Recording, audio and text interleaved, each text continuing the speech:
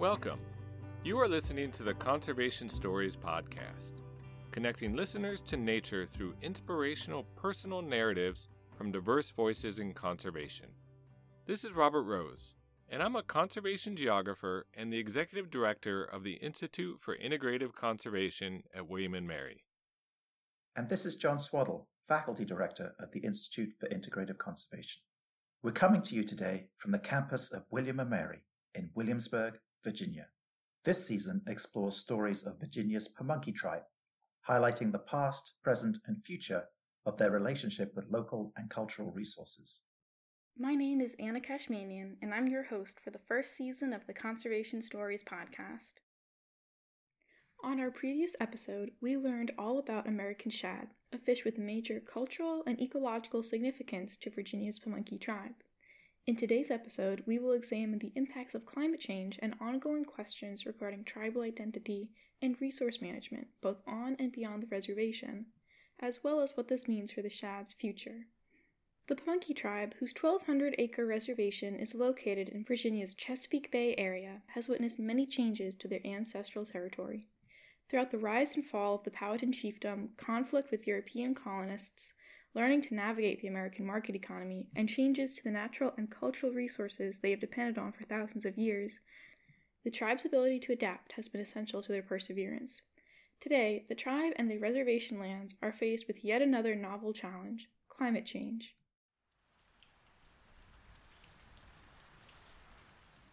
Human-induced climate change refers to the unusually rapid and significant changes in weather patterns the Earth is experiencing as a result of human action.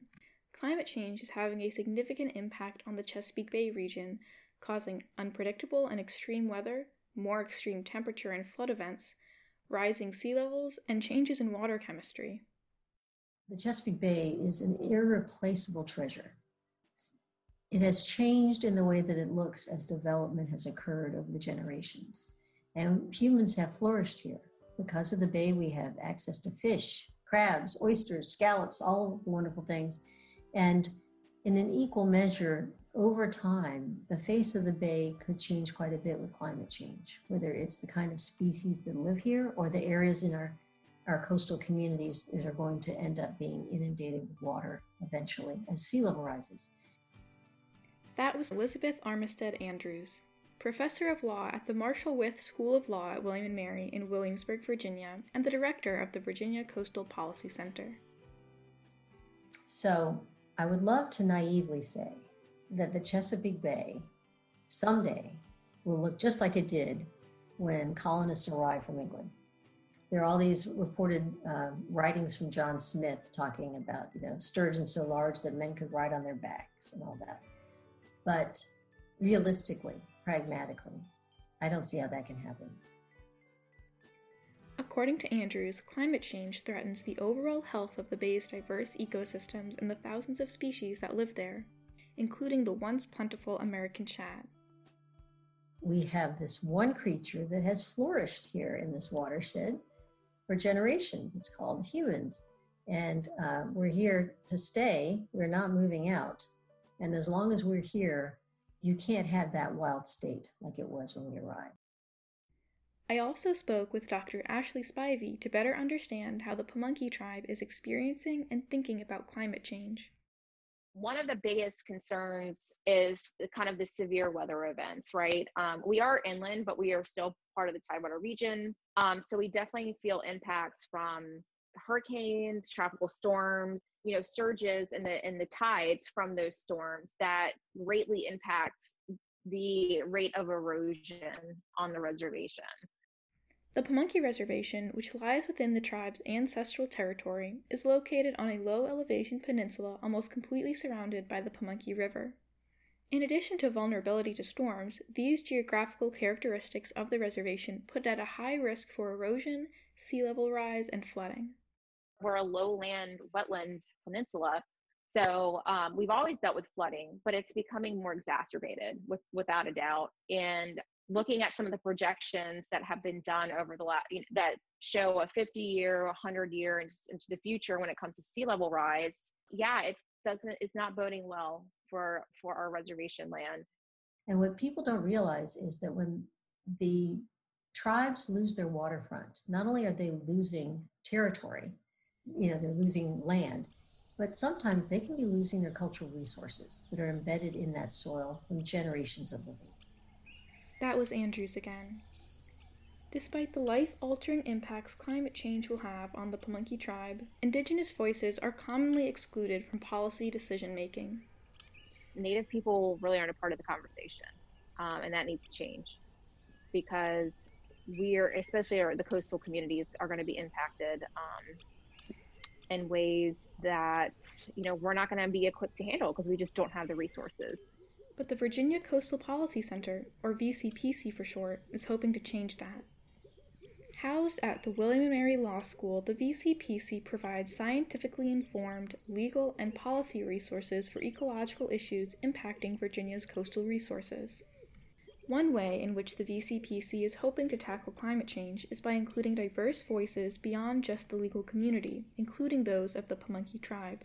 At the Virginia Coastal Policy Center, my center, we've been working on a grant with its funding from the Virginia Coastal Zone Management Program. So that's funding from NOAA, the National Oceanic and Atmospheric Administration, to work with the tribes to survey them about their natural resources needs, to try to foster that communication between the state government and the Coastal Zone Management Program and the tribes. That was Elizabeth Armistead Andrews again, who currently heads the Virginia Coastal Policy Center. The VCPC is also helping the tribe cultivate a living shoreline to mitigate the impacts of erosion, flooding, and sea level rise while boosting coastal resilience. A living shoreline is actually what it sounds like. It's taking steps to provide natural plantings on a shoreline to prevent the soil from eroding away. Plants hold soil in place with their roots, providing a natural defense against erosion caused by sea level rise. Spivey notes that these efforts are appreciated. Indigenous people just are not a part of the conversation in a lot of instances, but working with VCPC has, I think, started to kind of change that.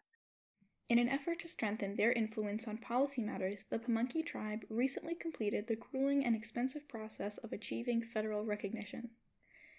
In 2016, the Pamunkey tribe became Virginia's first federally recognized Native American tribe. This new status bolsters the tribe's relationship with the federal government, giving them increased rights and resources, including those that may help them manage and mitigate the impacts of climate change. Spivey, who spent several years working to help the tribe build the administrative infrastructure necessary to function as a federally recognized tribe, shares what the federal recognition process was like.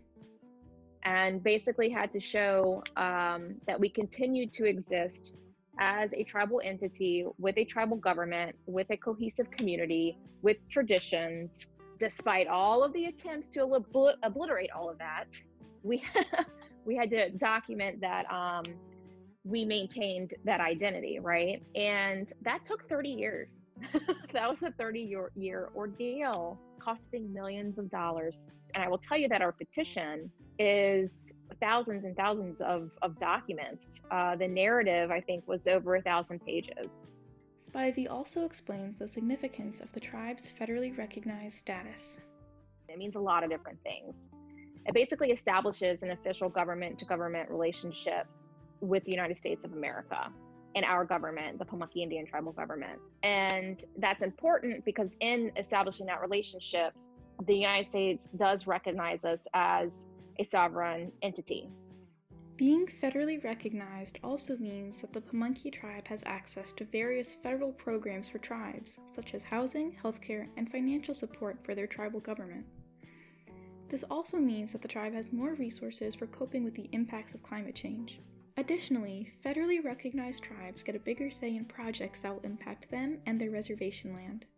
The tribes now have the right to negotiate and consult on federal projects, on projects that are funded by the federal government or take place on federal land or that require federal permits, projects that have the potential to negatively impact our cultural and natural resources. So we have a seat at the table and consulting on those projects to hopefully try to deter as much as possible negative impacts on those resources that are important to us off of our reservation lands.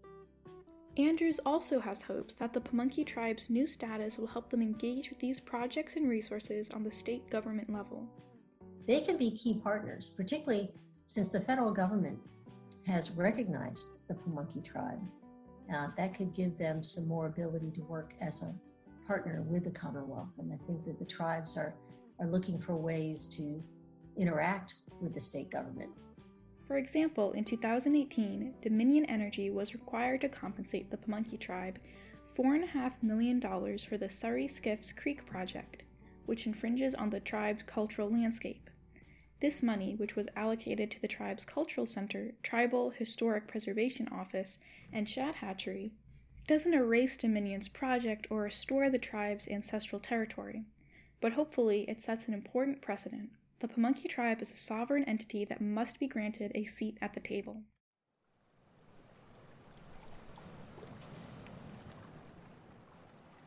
In addition to the effects climate change will have on the Pamunkey tribe's reservation land, adapting to its impacts on historic, natural, and cultural resources presents additional challenges. As exemplified by the American shad's decline, changes in historic resources can have a huge impact on the tribe, as these resources also have tremendous cultural value. Moving forward, the tribe must figure out how to navigate the dichotomy between preserving tradition and modernizing. Obviously, the non-native public has very clear ideas about what Indians should look like and what Indians should be doing to be considered authentic Indians. And we grapple with that, right? I think that's been internalized in some way, shapes, and forms within our community. And I think it's unfortunate because all societies change, all cultures change, but for some reason with Native people, there's a stigma. This stigma against change places pressure on the Pamunkey tribe, especially while climate change presents new challenges out of the tribe's control. As traditional practices, such as shad fishing, become less feasible as a result of human-driven changes, the tribe must figure out what traditions to preserve. We have to make a concerted effort to hold on to the traditional knowledge that still does exist, right, within some tribal members, especially the elderly tribal members of our community. And I think if we don't make a concerted effort as a tribe to build programs that address those issues directly, we're gonna lose them. But Spivey remains hopeful about the tribe's future, even as the uncertain impacts of climate change loom over the community. And one thing that keeps her hopeful is the increasing number of younger people living on the reservation. So in terms of demographics, there's not many young people here, but that is starting to change slowly. Just within the last 5 years, we have more children, young children down here, living down here than it's been in decades. She sees the importance of fully integrating this growing group of younger members. There needs to be some type of youth engagement so that not only can they learn the steps of governance, but those who are governing can learn from a younger generation about what they want, because they're going to be the ones dealing with the mess or the consequences or whatever is left in the wake of leaders that are 50 plus years older than them. Those consequences include the impacts of climate change on the reservation and the changing relationship between the tribe and local resources, such as American shad. And, as became clear during my conversations with Spivey, Andrews, and Tuckey, those of us outside the Pamunkey community have much to learn from them and other indigenous groups about how to adapt to climate change and manage natural resources in a changing, globalizing world. And I always kind of go back to my grandfather's saying and philosophy, like, when you take, you always give back. I mean, and I think that is definitely something that is at the core of a lot of tribal communities. And really at the heart of that, that's about balance, right? It's a give and it's a take. And if you just keep taking and taking and taking and not giving and without providing any kind of balance, why is anybody surprised that things are a mess? And that we're, facing what we're facing on a global scale right now. And as Andrews described, policymakers are starting to realize that tribes like the Pamunkey can be incredibly valuable contributors to the fight against climate change. There's such a strong respect for our environment that's part of the tribal heritage, their culture, that there's a lot for us to learn from them. And so having that interaction with them about management of natural resources is a wonderful gift. But, as Spivey notes, Indigenous people can't shoulder the responsibility of protecting the planet by themselves. It's up to everyone, scientists, policymakers, and members of the public, to listen to and amplify diverse perspectives on issues affecting natural and cultural resources. Being one of the smallest populations in the globe, Indigenous people can't carry that burden, right? But we should be at the table and helping to bring about that solution. And I think, like I said, our mentality and mindset when it comes to our natural environment would be helpful, I think, in changing the course of climate change. It's clear that our standard for what healthy conditions look like in and around the Bay have changed in the last few hundred years. Because of the large-scale development across the Chesapeake Bay area, pre-colonial shad numbers may never be possible again. But even as the climate continues to change, experts still have hope for a sustainable recreational shad fishery in the Bay Area. I think rebuilding the runs to the point where you could have at least a recreational fishery. I don't know if they would ever get back up to a commercial fishery size, but certainly a recreational angler, you can fish for shad and the systems would be great. Not worrying about them going extinct or extirpated, locally extinct in systems would be great. That's Dr. Troy Tuckey, Senior Research Scientist at the Virginia Institute of Marine Sciences, who specializes in fish population dynamics. Andrews echoes this sentiment, emphasizing that humans must find a way to balance our needs with the needs of other species in the bay in order to preserve this habitat for future generations. To me, success would be achieving the balance of having humans live here in the most responsible way that we can, while safeguarding our resources for ourselves and for future generations. So that would mean making sure that the habitats are there that are necessary for our species to survive and thrive. And that has to take into account climate change. For Spivey, her grandfather's message of balance and giving back remains a guiding principle. It breaks my heart to see any species, on Earth go through being endangered because of human action. I think it's heartbreaking that we treat our environment and our Earth the way that we do, because it's our only home. There's nowhere to go, even though people think we're going to go to Mars one day. I don't see that happening anytime soon. Just generally, we need to take care of our home, right? And we need to take care of the other living things that reside here other than just us. Climate change, habitat modification, and loss of important species, such as the American shad, are issues seriously impacting Indigenous communities in Virginia and globally. Luckily, there are ways we can all help support and protect Indigenous communities and habitats like the Chesapeake Bay. But what can we do? I asked our interviewees for specific ways in which listeners like you can help. Andrews voiced the importance of educating yourself and your children about issues facing habitats like the Bay, such as plastics and runoff, and taking actions to curb your own impact. For instance, applying lawn fertilizer according to the directions, being careful not to apply too much, can reduce nutrient imbalances in the Bay and its tributaries, like the Pamunkey River. Tuckey emphasized the importance of taking an active role in state politics and development projects, as public input can have a big effect. For example, thanks to members of the public voicing their opinion, construction on the King William Reservoir in southeast Virginia never began. This project would have flooded important habitat for many species and impacted historic tribal lands. And Spivey shared the importance of amplifying and listening to Indigenous voices, rather than speaking over these communities. One way to start is by educating yourself on Indigenous tribes near you and the issues they face, listen to their community, and share their words with your networks. We have listed more suggestions for how to make a personal impact in the show notes. We would like to thank our contributors and guests, Ashley Spivey, Troy Tuckey, and Elizabeth Armistead Andrews, for making this season possible. And a special thank you to you, our listeners. Thanks for tuning in. This episode of the Conservation Stories podcast is produced by Dorothy Ebus and Anna Kashmanian for the William & Mary Institute for Integrative Conservation.